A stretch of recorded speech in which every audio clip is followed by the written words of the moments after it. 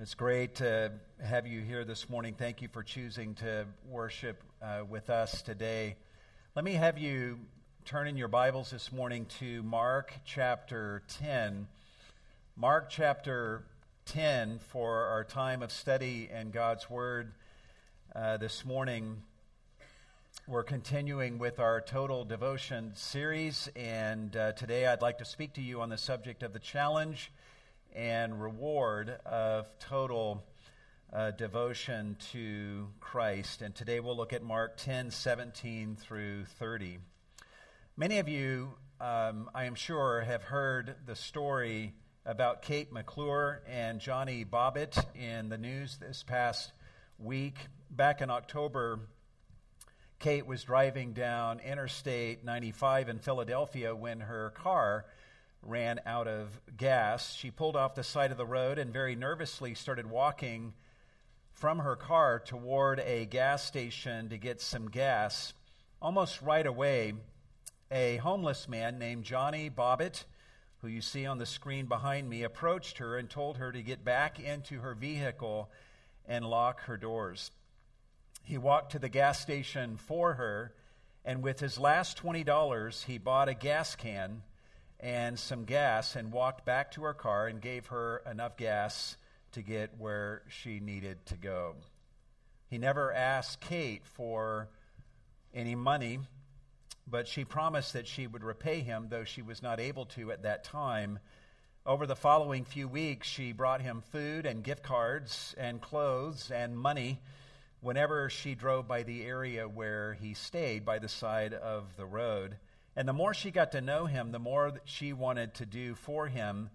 Ultimately, she started a GoFundMe campaign for the man, and she told the world what he had done for her, using his last $20 to help her. And she announced her goal to raise $10,000 for this man to get him set up in an apartment and a vehicle. As of last night, she has raised over $364,000 for this man. One simple sacrifice of his last $20 for this woman, and what a windfall he has reaped in return. In our story today, Peter, a disciple of Jesus, is going to essentially say to Jesus, "We have left everything and followed you. What then will we get?" And Jesus provides an answer to Peter that would make even Johnny Bobbitt jealous. But to get to that question and to get to Jesus' answer to that question, we need to start in Mark chapter 10, verse 17, in order to see what provoked the question in the first place. And it's an amazing sequence of events that takes the disciples to the very depths of despair, all the way to the heights of one of the greatest promises that Jesus ever made. The way we'll frame our study this morning is we'll observe 7 actions of Jesus that serve to usher his disciples and that serve to usher us into an understanding of the challenge and the reward of total devotion to him. The first action of Jesus that we find here in Mark chapter 10, verse 17, is that he fields a question from a man wanting to earn eternal life. He fields a question from a man wanting to earn eternal life. Observe what happens in verse 17. As he, Jesus, was setting out on a journey, a man ran up to him and knelt before him and asked him, "Good teacher, what shall I do to inherit eternal life?" All Mark tells us here is that this was a man. In Matthew chapter 19, verse 20, we learn that he was a young man. And in Luke 18, verse 18, we learn that he was a ruler of some sort, which means that he was a prominent and influential man in his community. We learn also here in Mark 10, verse 22, that he was a man who owned much property. So from all indications, this is a man who is living the dream.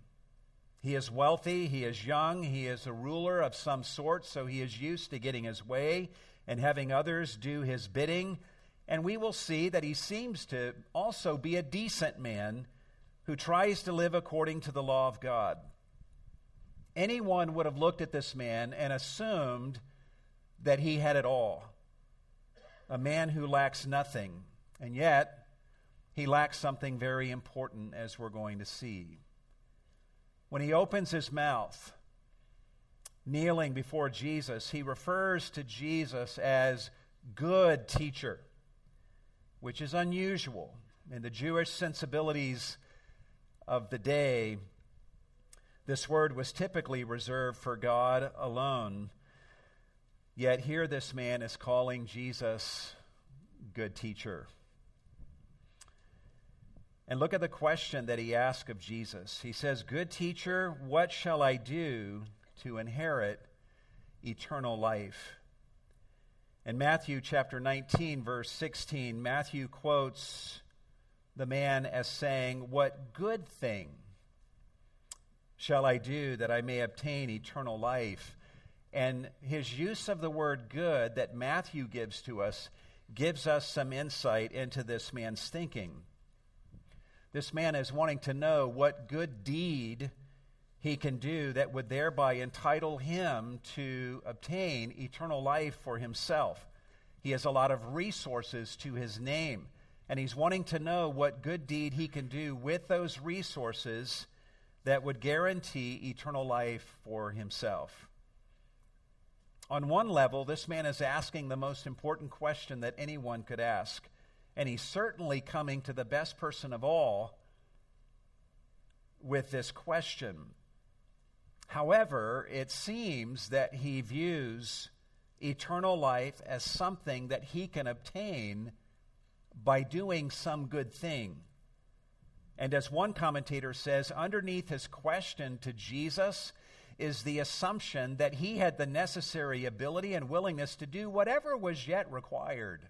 He just needed Jesus to tell him what good thing to do, and he would do it, confident in his own abilities. Well, Jesus meets this man right where he's at, and this brings us to the second action of Jesus that shepherds us toward an understanding of the challenge and the reward of total devotion to him, and that is he teaches the man that no one is good but God alone. Look at what Jesus does in verse 18. It says, "And Jesus said to him, 'Why do you call me good? No one is good except God alone.'" This morning, just half an hour ago, I was in my office working on some final touches on this sermon, and Alvin Davis came into my office behind me unannounced and began massaging my shoulders. And he did that for about 30 seconds, and I was savoring and enjoying that. And I said to him, I can't believe I said this when I'm working on this sermon. I said to him, "You're a good man, bro." And as he was walking out of the office, he said, "Only God is good." And I'm like, I can't believe I said that to him today of all days. But I appreciate his correction of me. Jesus says, "Why do you call me good? No one is good except God alone." Now, there are people who do not believe in the deity of Christ who look at this passage as evidence that Jesus apparently does not think of himself as God. But actually, the opposite is true. This man, this rich young ruler, has no clue that Jesus was God at this point, yet he's freely using the term good to describe Jesus. And Jesus is basically saying, you should not be calling me good unless you are prepared to go the full distance and accept the fact that I am God. In Matthew's gospel, Jesus also challenges the man on the fact that he wants to do some good thing to inherit eternal life. In Matthew 19:17, Jesus says, "Why are you asking me about what is good? There is only one who is good." So he's challenging him ultimately on two fronts. Why are you calling me good unless you're willing to embrace the fact that I'm God? And why are you asking me about doing some good thing? Where's the rub in Jesus' mind? Here's the rub, I think. This man comes to Jesus saying, "What good thing can I do to inherit eternal life?" And in the same breath, he describes Jesus as good using the same word. Something about how easily this man is using this word to describe his own actions and Jesus as teacher makes Jesus realize that this man has too high of an estimation of his own goodness and too low of an estimation of Jesus. Does that make sense? It would be like me coming up to Michael Jordan and saying, "Hey, good basketball player, what good shot would you tell me to take that would give me basketball immortality?"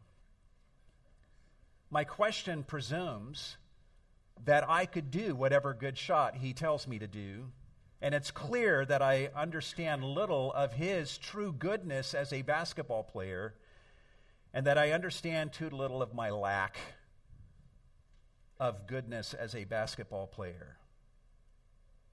I should never use the word good to describe Michael Jordan and anything that I could ever do on the court in the same sentence. But that's what the rich young ruler is doing here with Jesus, and Jesus calls him on it. Notice the negative statement of Jesus in verse 18.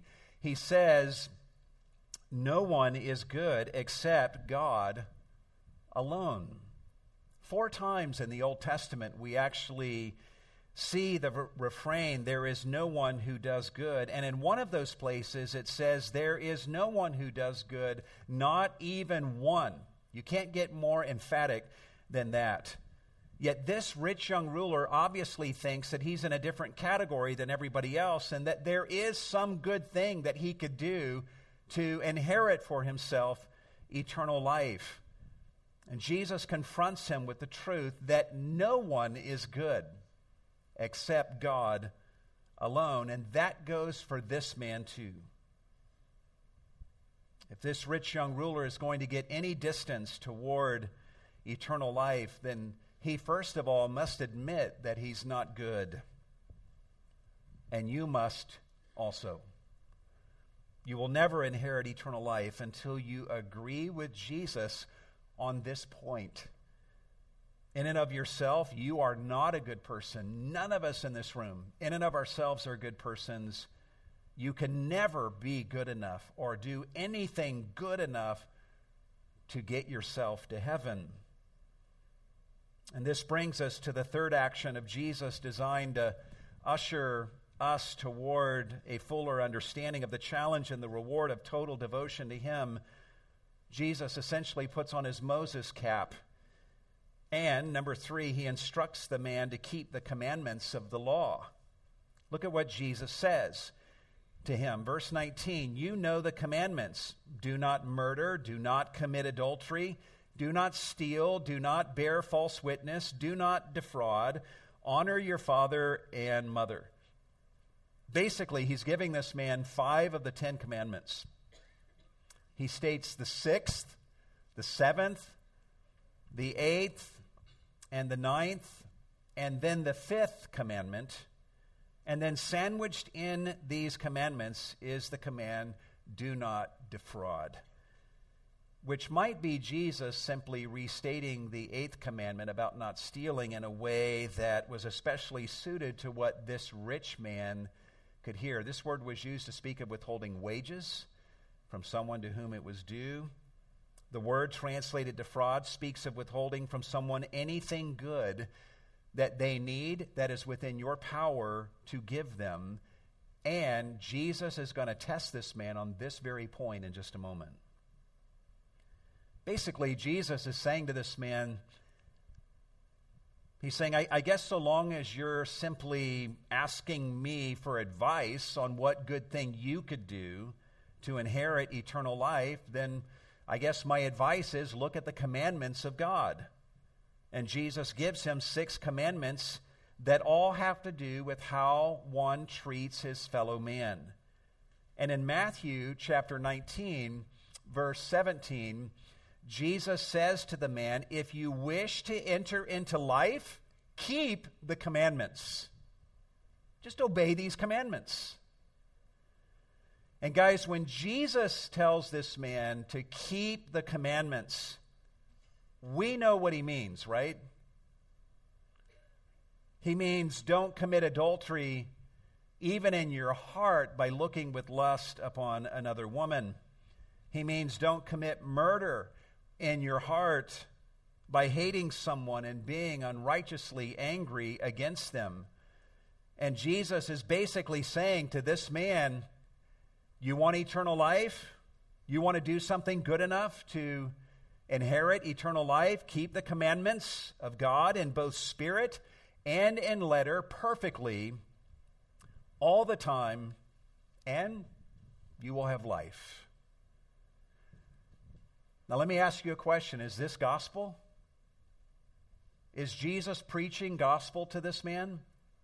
No, he's preaching law to this man. This is the message of the law.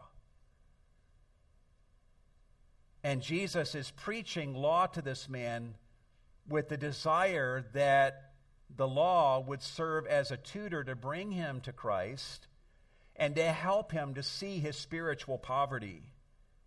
Imagine that this man listens to what Jesus says here, and Jesus says, obey the commandments and you'll live. And the man, imagine him saying, okay, I'm going to go and I'm going to do all the commandments of God and thereby inherit eternal life. Is that the response Jesus would have wanted from this man? Absolutely not.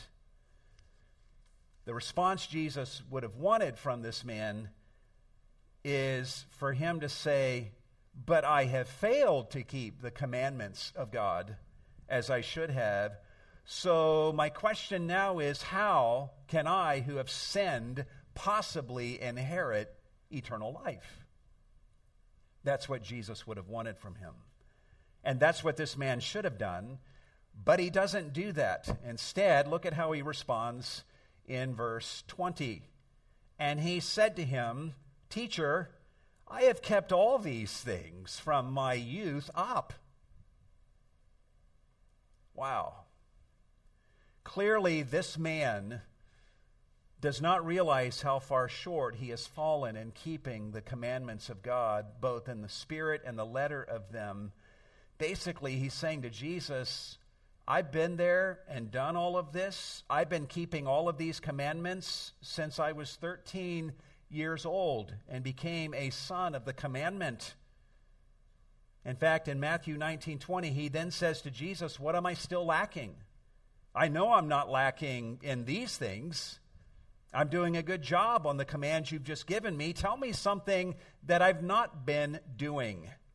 Give me some good thing beyond obedience to these commands that I can do and thereby obtain for myself eternal life. Imagine witnessing to someone and you present the law to them. You run through the 10 Commandments with them, and your goal is that they would thereby see their spiritual poverty and their need for Jesus, but they go through those 10 Commandments and they say, you know what, I've kept all these commandments all my life since I have turned 13 years of age. Tell me what I can do on top of my obedience to all these commands to inherit eternal life. In all my years of witnessing to people, I've met only one person like this. And coincidentally, it was in Israel, not too far from where Jesus is right now. But what would you say to such a person if you were the one engaging this man in conversation? How would you move the conversation forward? Well, observe how Jesus carries the conversation forward. And this brings us to the fourth action of Jesus, which serves to usher us into an understanding of the challenge and the reward of total devotion to him. Number 4, he beckons the man to give all his wealth to the poor and then follow him. Now, guys, you've got to put on your thinking caps for this and really track with what we're saying here. Observe what happens in verse 21. First of all, it says, looking at him, Jesus felt a love for him. The word translated looking speaks of an intense look. And it seems that Jesus gives this man a long look before he replies. And literally, the text simply reads, looking at him, Jesus loved him. He agaped him. Here we have Jesus looking upon a sinner and loving a sinner who is right now too blind to see his own sin. Just like he loved us when we were lost in our blindness and in our sin. And just like he may be looking upon you with love right now, if you are lost in your sin. Jesus looks upon this man. He loves this man. And he delivers a surgical strike at this man's idolatry. Look at verse 21. And he said to him, one thing you lack. And I am sure, upon hearing those words, the rich young ruler, his ears perked up at these words. And he's excited now to hear from Jesus, who has become his spiritual advisor, this one good thing that Jesus is going to tell him that he needs to do in order to have that good thing be the cherry on top of his lifetime of obedience to the law. And here it comes. Verse 21. Go and sell all you possess and give to the poor, and you will have treasure in heaven. And after you've done that, come and follow me. Please note that Jesus says, one thing you lack, and then what follows are 5 commands. Go, sell, give, come, and follow. Which clearly reveals that these commands are not what the man lacks. These commands are simply Jesus' way of helping this man to see what he lacks. What does the man lack? As one writer says, what this man lacks is the realization that all his works' righteousness is in vain. What this man lacks is humility, a humble recognition of his complete inability to do any good thing to make himself worthy of eternal life. He lacks the belief that no one is good except God. And these 5 commands are Jesus' way of helping this man to discover this thing that he lacks. Look at the first part of Jesus' instruction to this man. He says, go and sell all you possess and give to the poor, and you will have treasure in heaven. Here, I think, is Jesus' point. He's saying, if the essence of the commandments that I've already given you is to love your neighbor as yourself, because that would sum up those commands, and if you think you've been doing that all of your life, then go and sell all that you possess and give all of your money to the poor. If you really love the poor as you love yourself, then you should have no trouble at all doing this. Go and do this, and then you will have treasure in heaven. In other words, then you'll have eternal life. So let me ask you again, is this gospel? Is this gospel? I don't think so. This is law on steroids. Actually, this instruction is not a lot different than what Jesus says to the man in Matthew 19:17.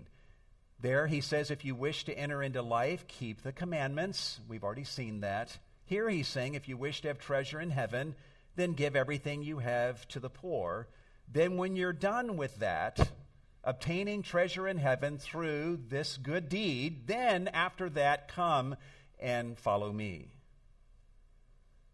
This is the call that Jesus gives to a man who thinks he's been fulfilling all of the commandments of God's law and nailing it when it comes to loving others as himself.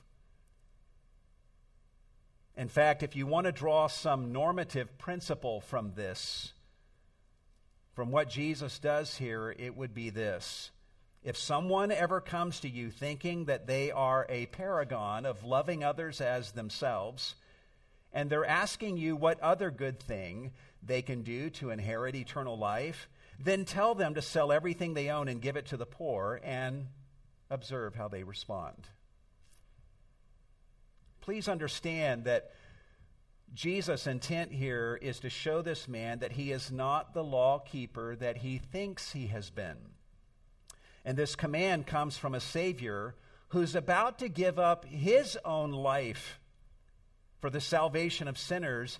And Jesus is going to do that. He's going to go to the cross and lay down his life in fulfillment of the ethic of the law, which he will fulfill perfectly and fully.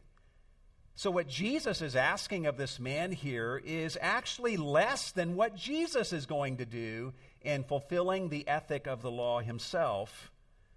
It's as if Jesus is saying to the man, you want to use the word good to describe yourself and me in the same sentence? Okay then, lay down all that you possess and give it all away to the poor, and then maybe you can start using the word good to describe me and you in the same sentence.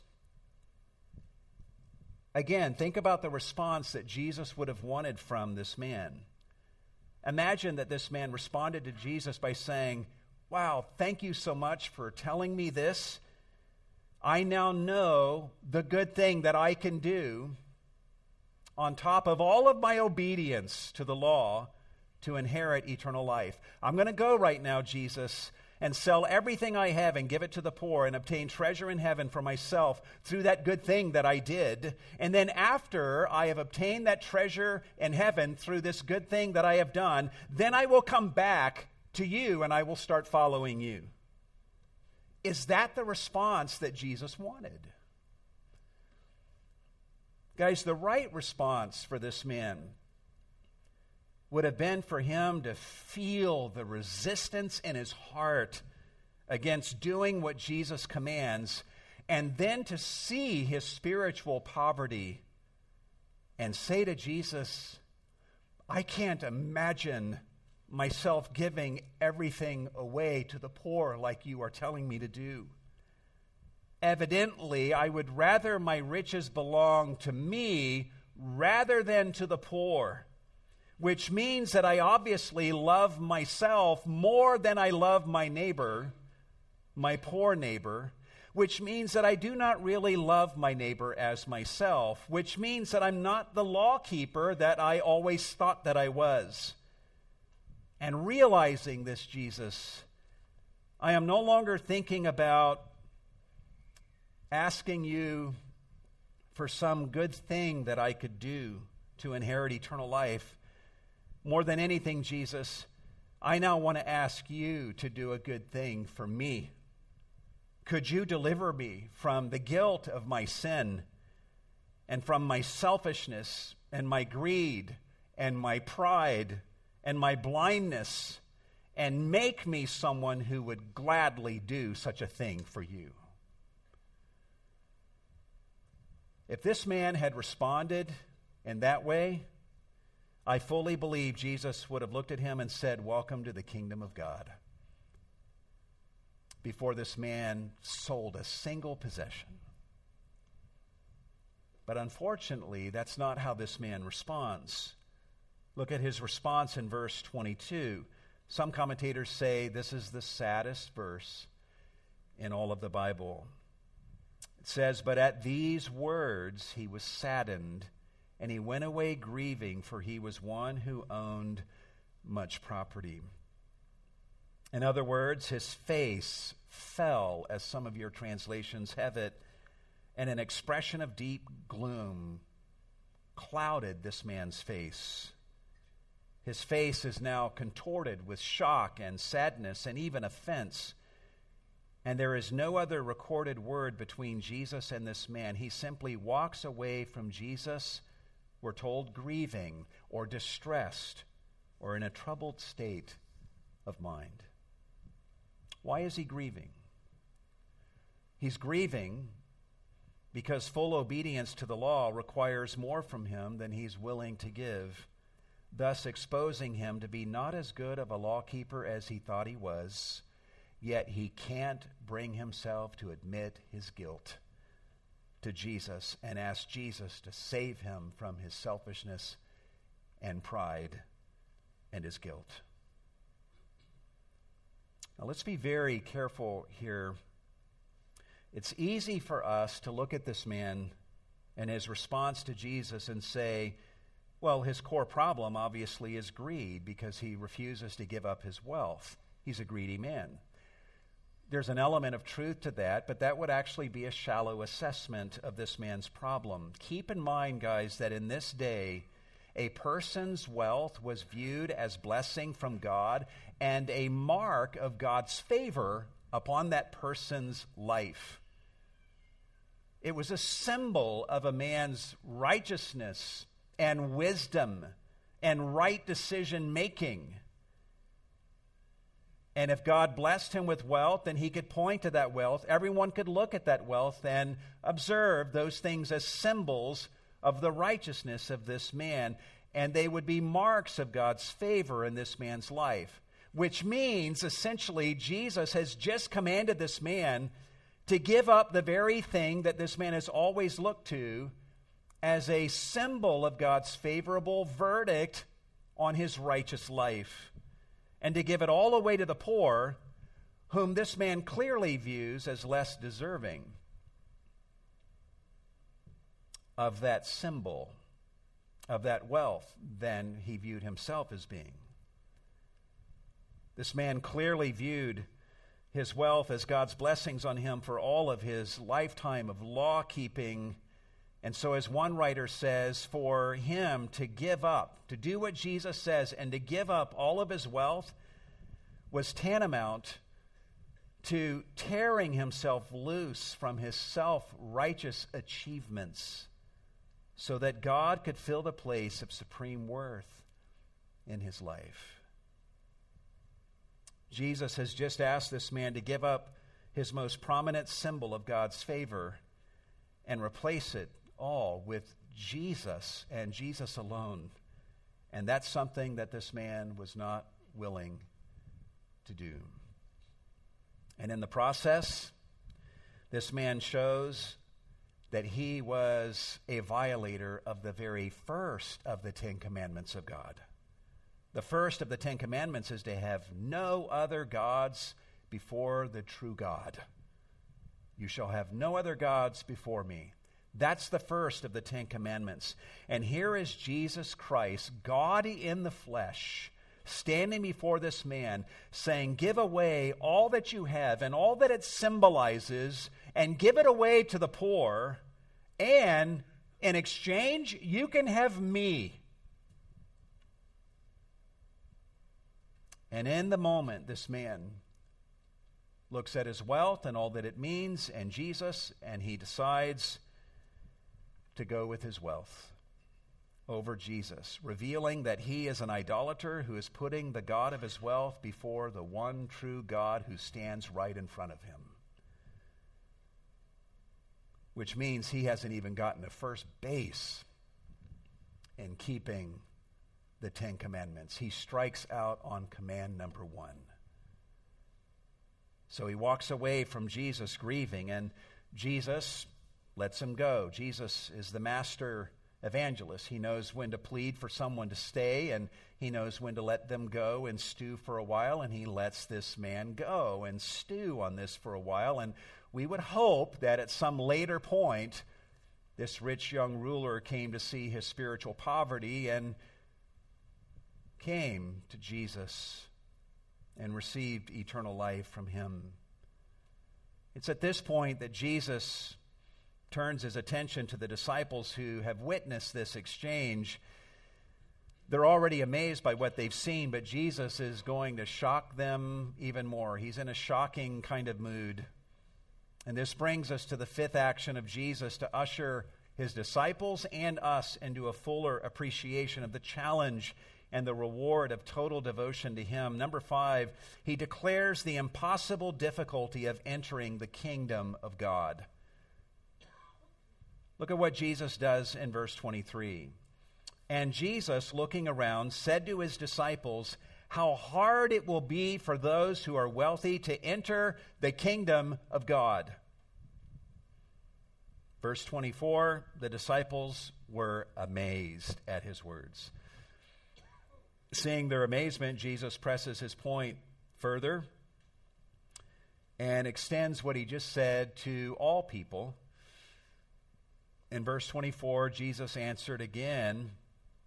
In other words, he's answering their amazement and said to them, "Children, how hard it is to enter the kingdom of God." The oldest Greek manuscripts, that's the only words you find there. How hard it is to enter the kingdom of God. In fact, it's not just hard, it's harder than impossible. Look at how he says this in verse 25. It is easier for a camel to go through the eye of a needle than for a rich man to enter the kingdom of God. And guys, when you read this statement by Jesus, don't listen to the idea that the eye of a needle is some gate in Jerusalem, that it's referring to some gate that a camel would have to be unloaded in order to get through. That's an interpretation that surfaces for the first time about 1,000 years after the time of Christ. So there's no evidence of such a gate that went by this name anywhere near Jerusalem. This isn't complicated. Jesus wants us to think about the eye of a needle. So think about the eye of a needle, and then he wants us to think of an actual camel, which was the largest beast of burden in Palestine. And then he tells us here that a camel would have an easier, you might want to mark that word easier, would have an easier time traveling through the eye of a needle than a rich man would have in getting into the kingdom of God. In other words, according to Jesus, it's not just hard for a rich man to enter into the kingdom of God, it's impossible. And it's not just impossible, it's harder than impossible. That's Jesus' point. You say, well, I'm glad I'm not rich. Well, rethink that.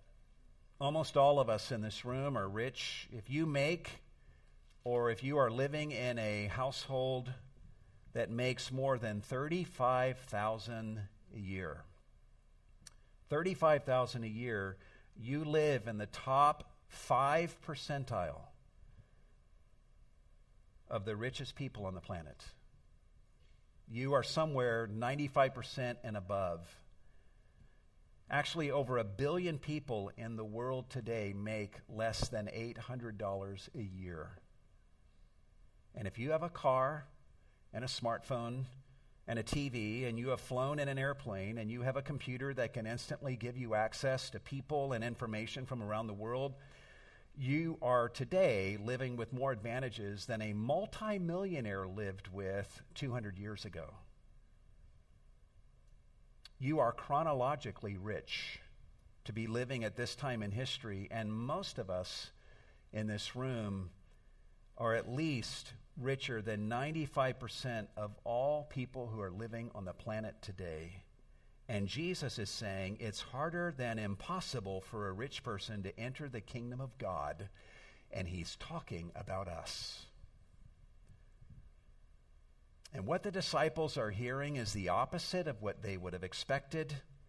They always thought that law-abiding rich people were blessed and specially favored by God, more so than the poor, and their riches were a symbol of God's favorable verdict upon their life. And so the disciples are now thinking, if it's harder than impossible for this law-abiding rich man to enter the kingdom of God, then who can get in, including us? In fact, look at their reaction to Jesus' words in verse 26. And they were even more astonished and said to him, "Then who can be saved?" The Greek expression, even more astonished, could be translated shocked beyond all measure. And in this state of shock, the disciples asked Jesus the question, "Then who can be saved?" Their question is a beautiful one, and it indicates that they have received Jesus' point loud and clear. They're asking this question from a place of realizing their spiritual poverty, and the question they're asking right now is actually the question the rich young ruler should have been asking a few verses earlier. It's a good question. How does Jesus answer? This leads us to the sixth action of Jesus, designed to usher his disciples and us into an understanding of both the challenge and the reward of total devotion to Christ. And that is number 6, he declares that salvation is possible with God. Look at what he does in verse 27. And looking at them, this is the third time in this passage we're told about the look of Jesus. Looking at them, Jesus said, "With people it is impossible, but not with God, for all things are possible with God." Notice his opening statement. With people, it, speaking of salvation or entering the kingdom of God, is impossible. He's saying when people are left to their own resources to accomplish it, entering into the kingdom of God is impossible. If Bill Gates donated 100% of his billions of dollars to the very best of charities, he would not be able to get into the kingdom of God through that donation. With people left to themselves, salvation is impossible. You just need to decide whether you agree with Jesus on that or not. But here's the good news. Jesus says, "But not with God, for all things are possible with God." In other words, God has no trouble performing the miracle of bringing people into his kingdom, but it's God who has to do this. And how does God perform this miracle and make salvation possible for people? Guys, keep in mind how this little episode started.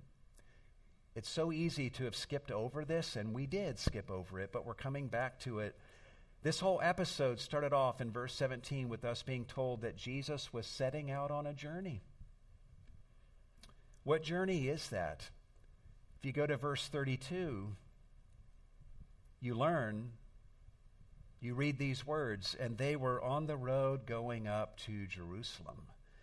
And if you keep reading, you realize this is the Jerusalem visit where Jesus will die. If you keep reading in verses 32, 33, 34, and so forth, Jesus starts telling his disciples that he's going to Jerusalem to suffer and die and be raised from the dead. And we all know that he's going to do these things in order to bring salvation to people who cannot save themselves. So coming back to verse 27, Jesus is telling his disciples that the salvation of people is possible with God, and he's announcing this truth while he is en route to Jerusalem for the purpose of threading the eye of that needle of salvation to make salvation possible for sinners like you and for me. This is where Jesus, or where the disciples' focus should have been right now, on what God is going to do through Christ to make this salvation possible. They should be asking Jesus, what is God going to do in order to make our salvation possible? But Peter, leave it to Peter, is not thinking about that right now. He's thinking about his own sacrifice that he has made to follow Jesus, and he's wondering what he's going to get for his sacrifice. The rich young ruler refused to leave everything and follow Jesus, but Peter and his fellow disciples, they had left everything and followed Jesus in Peter's mind. Peter thinks, I think this would be a good time to remind Jesus of our sacrifice that we have made to follow him and to see what we're going to get for that. And this brings us to the final action of Jesus to usher his disciples into a fuller understanding of both the challenge and the reward of total devotion to him. And that is, number 7, he promises manifold blessing for anyone who gives up anything for him. Observe what Peter does in verse 28. And Peter began to say to him, "Behold, we," and in the Greek this is emphatic, "we ourselves," as opposed to the rich young ruler, "we ourselves have left everything and followed you, Jesus." And that's all that Mark has Peter saying. In Matthew 19:27, Peter follows up with the question, "What then will there be for us?" In other words, what will we get in return for all that we've left behind for you, Jesus? Peter asked. Have you ever thought about how this question must have fallen on Jesus' ears? I did an experiment this past week with my wife. This is a totally true story. And it went like this. On Monday night of this week, I sat my wife down in our living room, and I said these words to her. "Honey, I forsook my parents and my family to marry you over 30 years ago. At that time, I also left every other woman that I knew as a possible mate. I forsook all of them to marry you. My question to you is, what will I get in return for all that I have given up to be your husband?"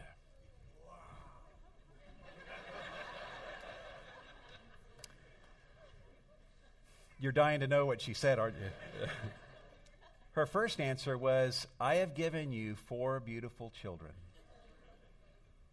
Then she said, "You've had my love." Then I said, "No, what I'm asking you is, what will I get?"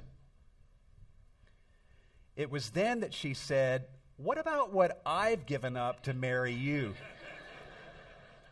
I could have married a rich man, you know." And then she laughed and said, "Are you being serious? Your question makes it seem like you've not gotten anything already." And that's the response I was waiting for. So go back to verse 28. "What then will there be for us?" Peter asked, while staring into the face of the long-awaited Messiah that he gets to hang out with every day for the last 3 years. "What then will there be for us?" Peter asks, while surrounded by a band of brothers and sisters who have become more like family to him than his own family. "What then will there be for us?" asked Peter, who has had the privilege of casting out demons in Jesus' name and healing the sick in Jesus' name and raising the dead in Jesus' name and being told by Jesus that his name is written in the book of life. "What then will there be for us?" Peter asked, during his 3rd year of experiencing a love from Jesus unlike any love he has ever known, and hearing teaching like he has never heard, and watching the Messiah perform miracles the likes of which he never dreamed possible. And he's had a front row seat to all of that as the kingdom of God is coming to Israel. What then will there be? Also, think about 2 ways that Jesus could have responded to Peter's question. From one standpoint, he could have easily said, "Peter, you're actually exaggerating when you say you've left everything to follow me. You may think you've left your fishing, but in a few weeks you're going to go back to fishing, and I'm going to have to pursue you on the Sea of Galilee again and pull you away from that." And though you think you've left everything, I see that you are still carrying with you a lot of selfish ambition and pride and fear, which will be tripping you up in the very near future. Jesus could have gone there, but he doesn't. He also could have said, does it cross your mind what I've given up and what I will be giving up for you? But Jesus doesn't go there, even though my wife went there with me. Jesus lets, in his mercy, what Peter says stand, and he seizes the opportunity to convey to Peter and the rest of the disciples that any sacrifice that anyone makes for him is no sacrifice at all, ever. Look at his reply, and all we can do is just read through this. Jesus said, truly I say to you, there is no one who has left house or brothers or sisters or mother or father or children or farms for my sake and for the gospel's sake, but that he will receive 100 times as much now in the present age. Houses and brothers and sisters and mothers and children and farms, along with persecutions, and in the age to come, eternal life, and all that eternal life entails. Living forever, the relationality of knowing God, relating to him throughout all of eternity. Jesus' point here is that there is no such thing as sacrificing for him.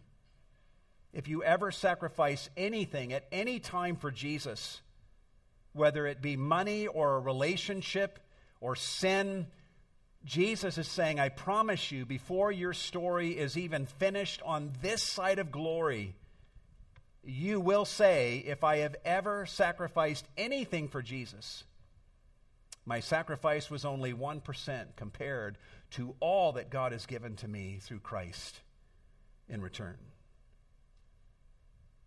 And that's just how you're going to talk on this side of glory. Imagine how you will speak in eternity.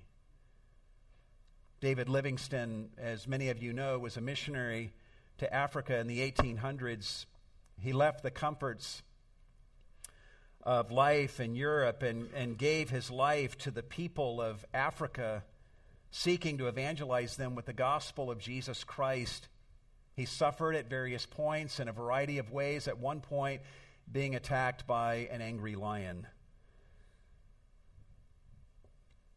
that left one of his arms mangled. But David Livingstone never felt like he ever made a sacrifice for Jesus. Listen to what he said. People talk of the sacrifice I have made in spending so much of my life in Africa, but is something a sacrifice that brings the consciousness of doing good, peace of mind, and a bright hope of a glorious destiny hereafter? Away with such a word. It is emphatically no sacrifice. Anxiety, sickness, suffering, or danger now and then, missing out on a few conveniences and charities of this life, all of these are nothing compared with the glory which shall hereafter be revealed in us and for us. I never made a sacrifice. Of this we ought not to talk, especially when we think of the great sacrifice that Jesus made, who left his Father's throne on high to give himself for us. I don't read this quote to you so that you would be impressed with David Livingstone. I read this so that you would be impressed with his Savior, Jesus. Jesus is that kind of Savior, such that anyone who gives up anything for him will always, in the end, say, what sacrifice? I never made a sacrifice. Jesus has given me 100 times more than anything I ever gave up for him. And that's the story of my life, and I haven't even reached glory yet. It'd be like wanting to sit down with Johnny Bobbitt, who gave away his last $20 for Kate McClure and say, tell us about your sacrifice, how you sacrificed your last $20 for her, what would he say? He would say, I didn't sacrifice anything. I'd rather talk about all that has happened in my life since that I have received. In closing, let me ask you some questions. And don't be mistaken, Jesus is in this room right now, and he's looking upon you right now intently, just as he looked upon the rich young ruler in our story today, and he loves you just as he loved that rich young ruler. And in the presence of Jesus, with him looking upon you, I'm going to ask you some questions, and however you answer them, you're answering them in his presence and before his gaze. Will you agree with Jesus when he tells you that no one is good except God? Yes or no? Will you agree with Jesus that your salvation is impossible for you to achieve? Yes or no? And will you agree with him when he tells you that your salvation is possible for God to achieve? And will you believe that Jesus went up to Jerusalem for you and he threaded that needle of salvation for you, enduring the cross, bearing the shame of your sins and shedding his blood in order to provide perfect atonement for all of your sins? And will you believe that God raised him from the dead and ascended him to his right hand, where Jesus now reigns in glory, promising salvation to all who believe in him and what he did? Will you give up your self-righteousness for him who surrendered his life for you? Will you give up your idols for him? Will you give up your pride for him? Will you give up your sins for him? Will you surrender your life to this one who loves you unlike anyone has ever loved you before? Will you agree with Jesus that when your story is finished, if you surrendered your life to him, would you agree with him that there is really no such thing as sacrificing anything for him? Will you believe his promise that anything you give up for him will turn out to be almost nothing compared to what he gives you in return? Jesus is looking at you right now, and he loves you. What is your decision? What is your answer to these questions? A few weeks ago, a woman sat in our morning service and she wept through the entire length of the sermon as Jesus was calling her to himself. And that afternoon, she prayed to receive Christ as her Savior and became a follower of Jesus. And I wonder if today is the day of salvation for you. And as you're seated here, I just want you to say yes or no in the presence of Jesus. Will you become a follower of Jesus today? Or will you walk away from him like the rich young ruler did? Let me ask you to bow your heads. This isn't rocket science. Salvation is utterly impossible for us to achieve, but you know what? Christ has done what we could not do, as we've seen. And all it takes on your part to receive that is to simply respond to Jesus and admit your bankruptcy.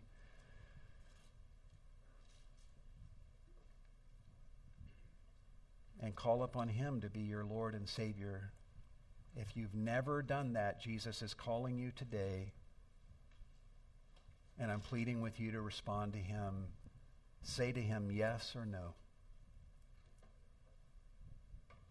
And if your answer is yes, then where you're seated, just pray to him. Confess your need and your brokenness and your bankruptcy, and ask him to be your Lord and your Savior. And if you do that, Jesus would be pleasured to receive you to himself and welcome you into the kingdom of God. And if any of you do that this morning, let us know that on the back of your connection card. Come talk to us afterwards, and we can talk about getting you baptized in Jesus' name as a public witness to the work that God has done in your heart.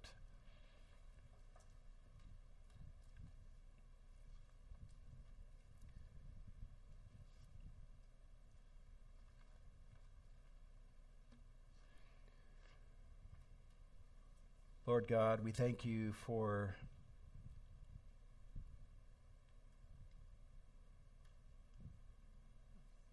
Jesus, and not only his willingness to come and die, but even his willingness to engage us like he engages us in this episode today. He's a Savior who's willing to affirm us and love on us, and at the same time, he's willing to rock our world and shock us and push us to the end of ourselves so that we in desperation could then cry out to him and let him be our Savior and our Lord. At the end of the day, it's not about what good thing we do to inherit eternal life. It's the great thing you did, Jesus, in order to open the way to eternal life, that we might inherit it through your goodness and through what you have done at the cross for us. What is not to love about a Savior like you? Why would we ever resist surrendering absolutely and fully to a Savior such as you?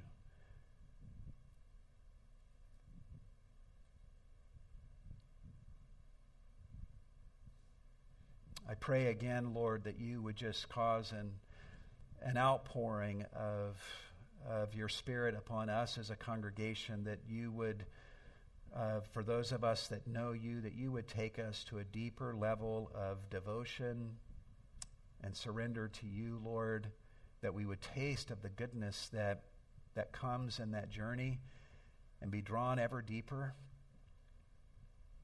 And I pray that you would help us to call others into that as well, to join us in experiencing Christ in all of his fullness. And I pray that if there's any in this room today that have never put their trust in you, Lord, and responded to your call, that they would respond to your call today and join us in this amazing journey from brokenness to wholeness through this good news of salvation through you, Jesus Christ.